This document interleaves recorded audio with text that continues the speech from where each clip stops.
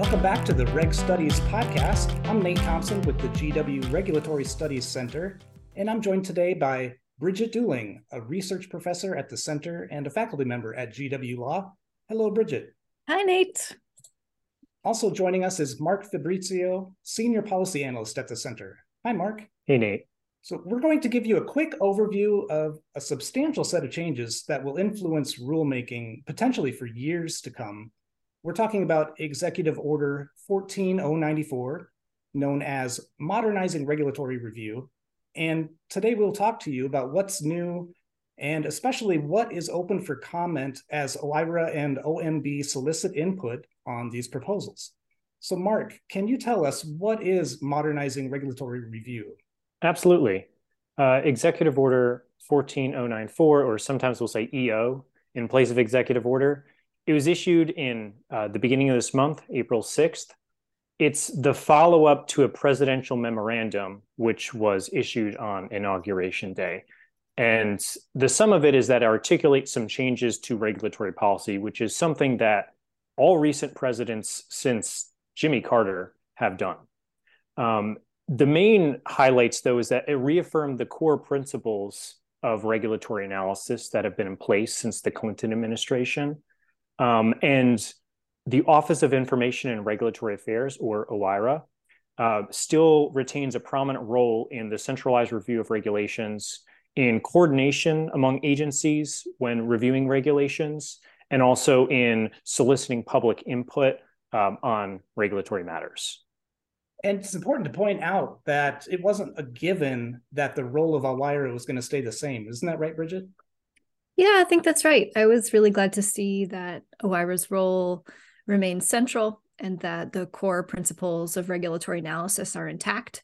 It wasn't entirely clear, which direction this administration would take, and it's gratifying to see them keep moving forward with those long-standing principles.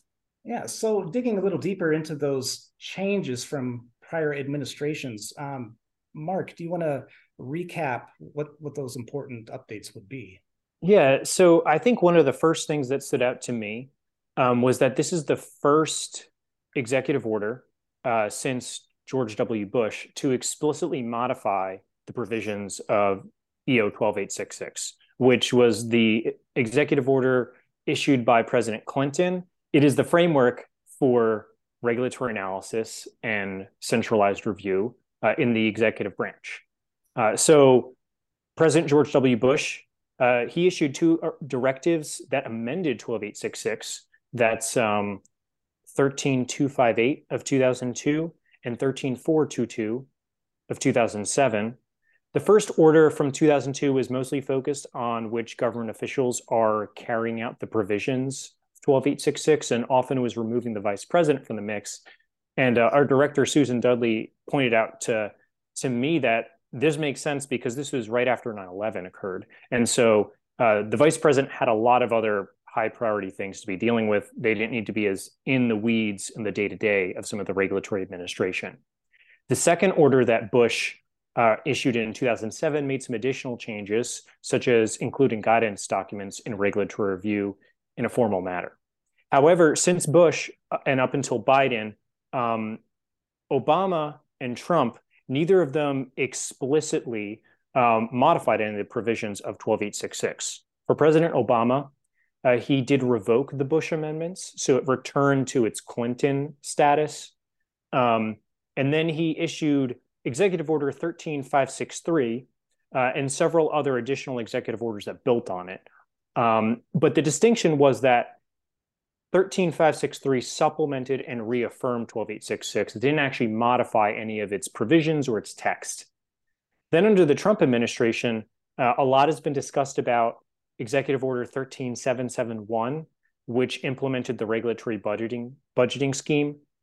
However, what's notable is it didn't actually amend 12866. This regulatory budgeting process was created on top of the provisions of 12866 and sort of operated in tandem with it.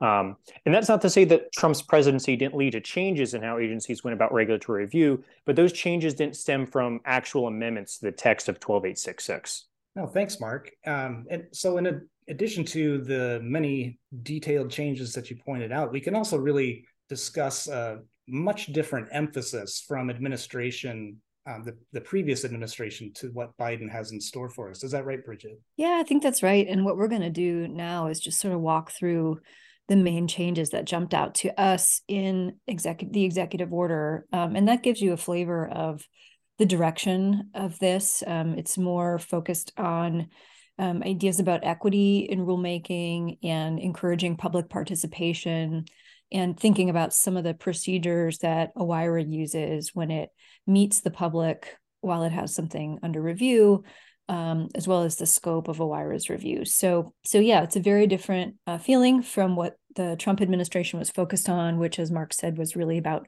regulatory budgets and like cost containment, sort of focusing on deregulation as opposed to techniques for, say, engaging the public while doing regulation, which you see much more attention to in the Biden EO. Among the updates that stand out are the proposed changes to the significance determinations. And Mark, what will those changes look like? Yeah, so first, to take a step back, when we say significance determinations, it's essentially the provisions that establish the threshold for which agency actions are considered significant under Executive Order 12866. And the implication of that is significant actions are the ones that are required to be reviewed by OIRA. And so this executive order made a few changes to that.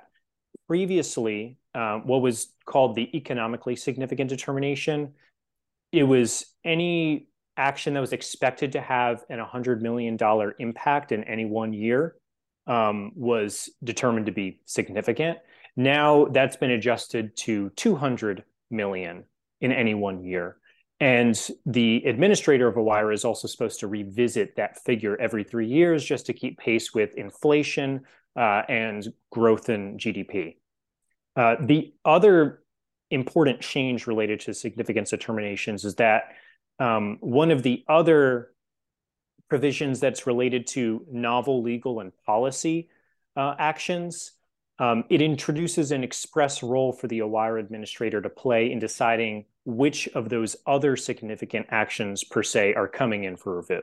Yeah, and I can say a little bit more about that. That last point that Mark made about other significant actions wasn't really clear what the OIRA administrator's role was in that before. And so what they've amended here is just to make it clear that that will be a decision of the OIRA administrator, his or herself. So the EO directs OIRA to enhance its approach to public engagement. And Bridget, you touched on that a little bit earlier. What can we expect in this area? Yeah, so the EO has a whole list of homework for the agencies themselves, not just OIRA. It asks the agencies to work harder to consult with a wide range of groups that could be affected by proposed regulatory changes, and also to help people understand that they have opportunities to petition regulatory agencies for regulatory changes. Petitioning is something that the Administrative Procedure Act authorizes, but it probably is a mechanism that isn't used enough. And so this EO, taps agencies with perhaps doing a little bit more public education about petition opportunities. And then going further on petitions, it directs agencies to respond to those petitions efficiently. That's a place where the APA is silent. So that's actually coming up with some new policy that, when a petition is received, that agencies should respond efficiently.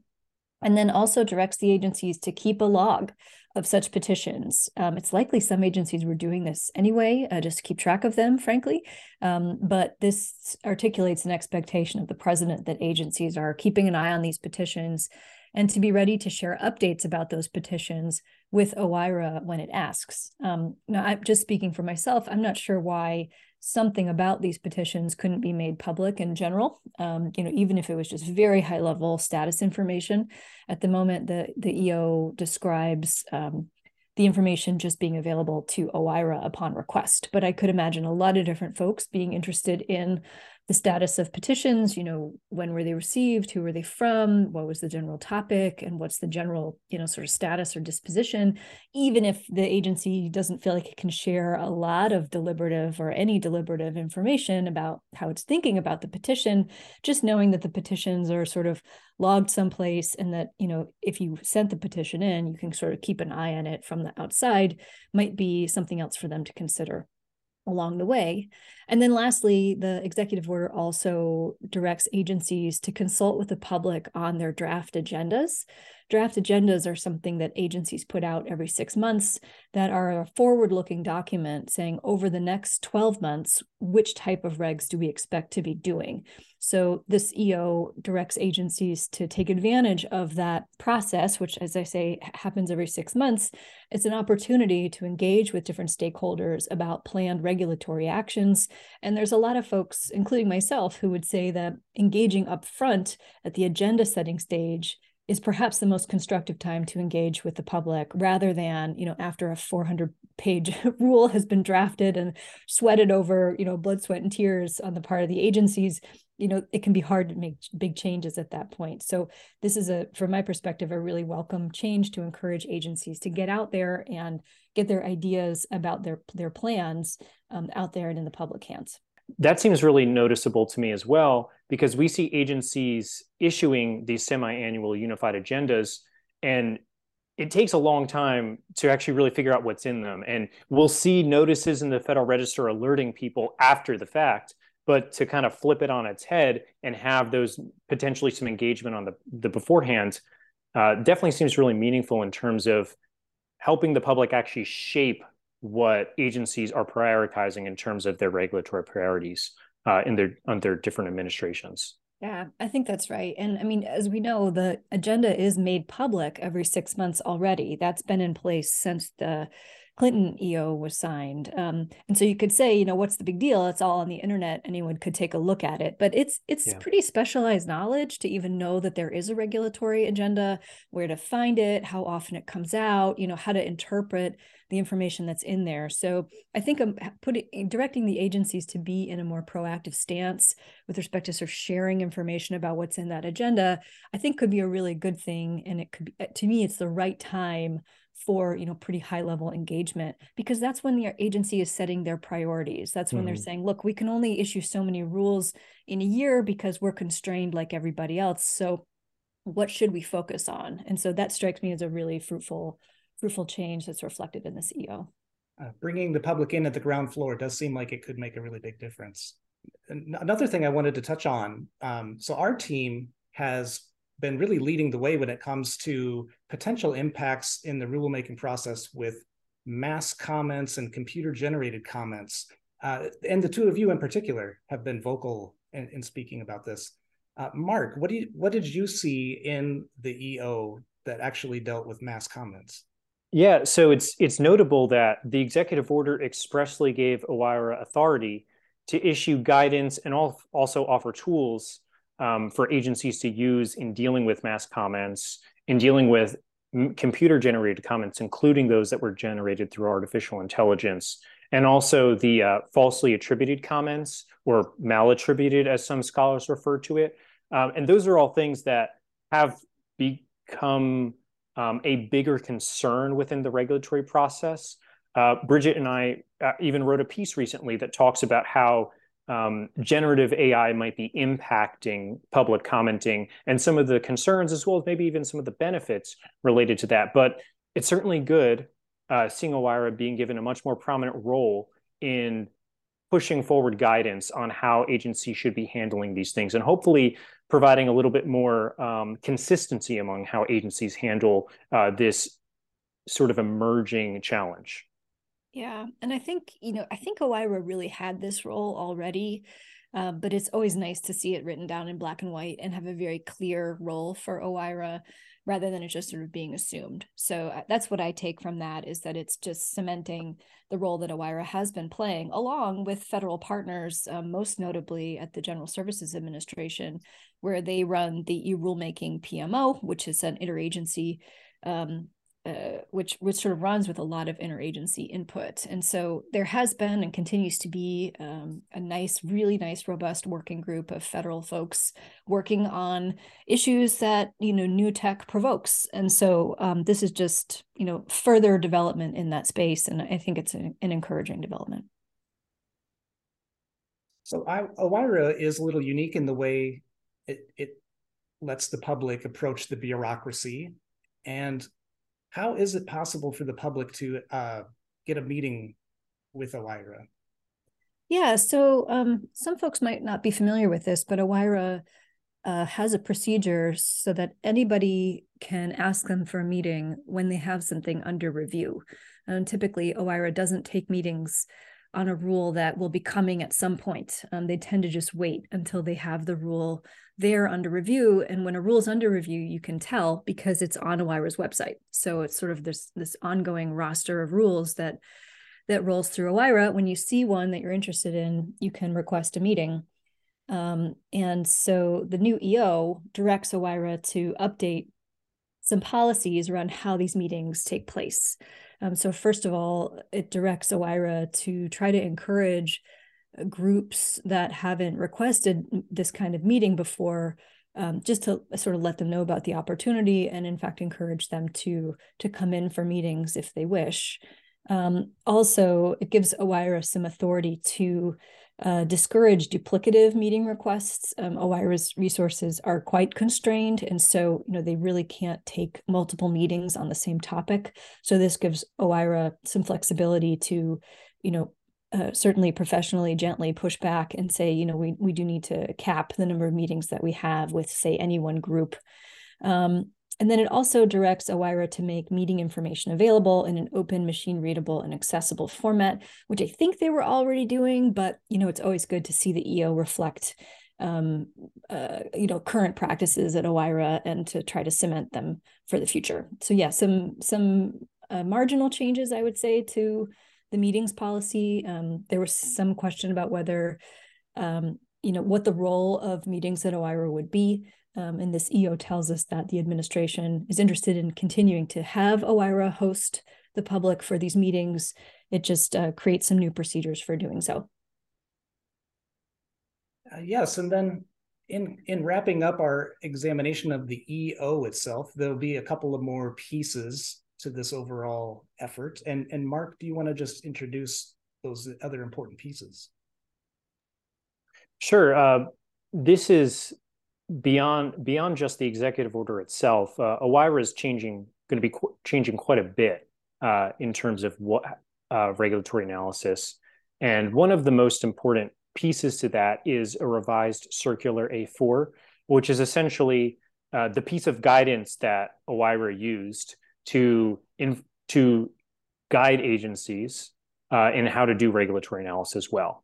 And they're going to be revising that in consultation with the CEA, or the Council on Economic Advisors, and other relevant agencies. And the goal is to have it all done within a year. Yeah, and that's ambitious timing.